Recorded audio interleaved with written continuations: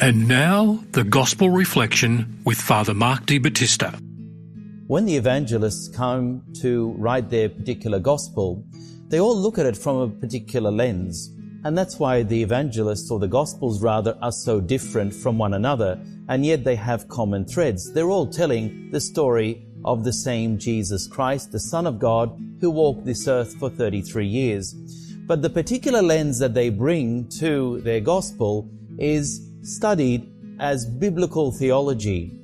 And it brings out, and this is what I want to bring out for you today, to show you some of the biblical theology of St. Matthew and how he sees Jesus.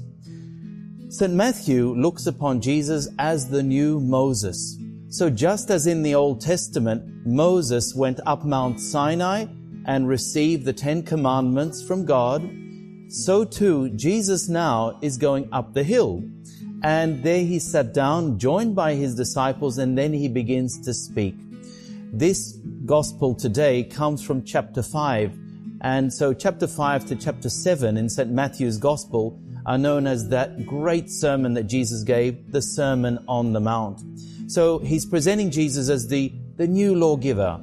And in saying that he's the new Moses, he's not only fulfilling the law and the prophets, but he's also reinterpreting it in some way. So let's get into the actual Beatitudes, or at least some of them as time will allow, and then see what Jesus is doing here.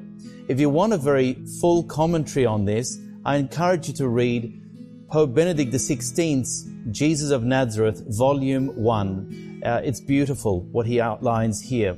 Now, in the original Greek, the word makarios could be translated either as happy or as blessed.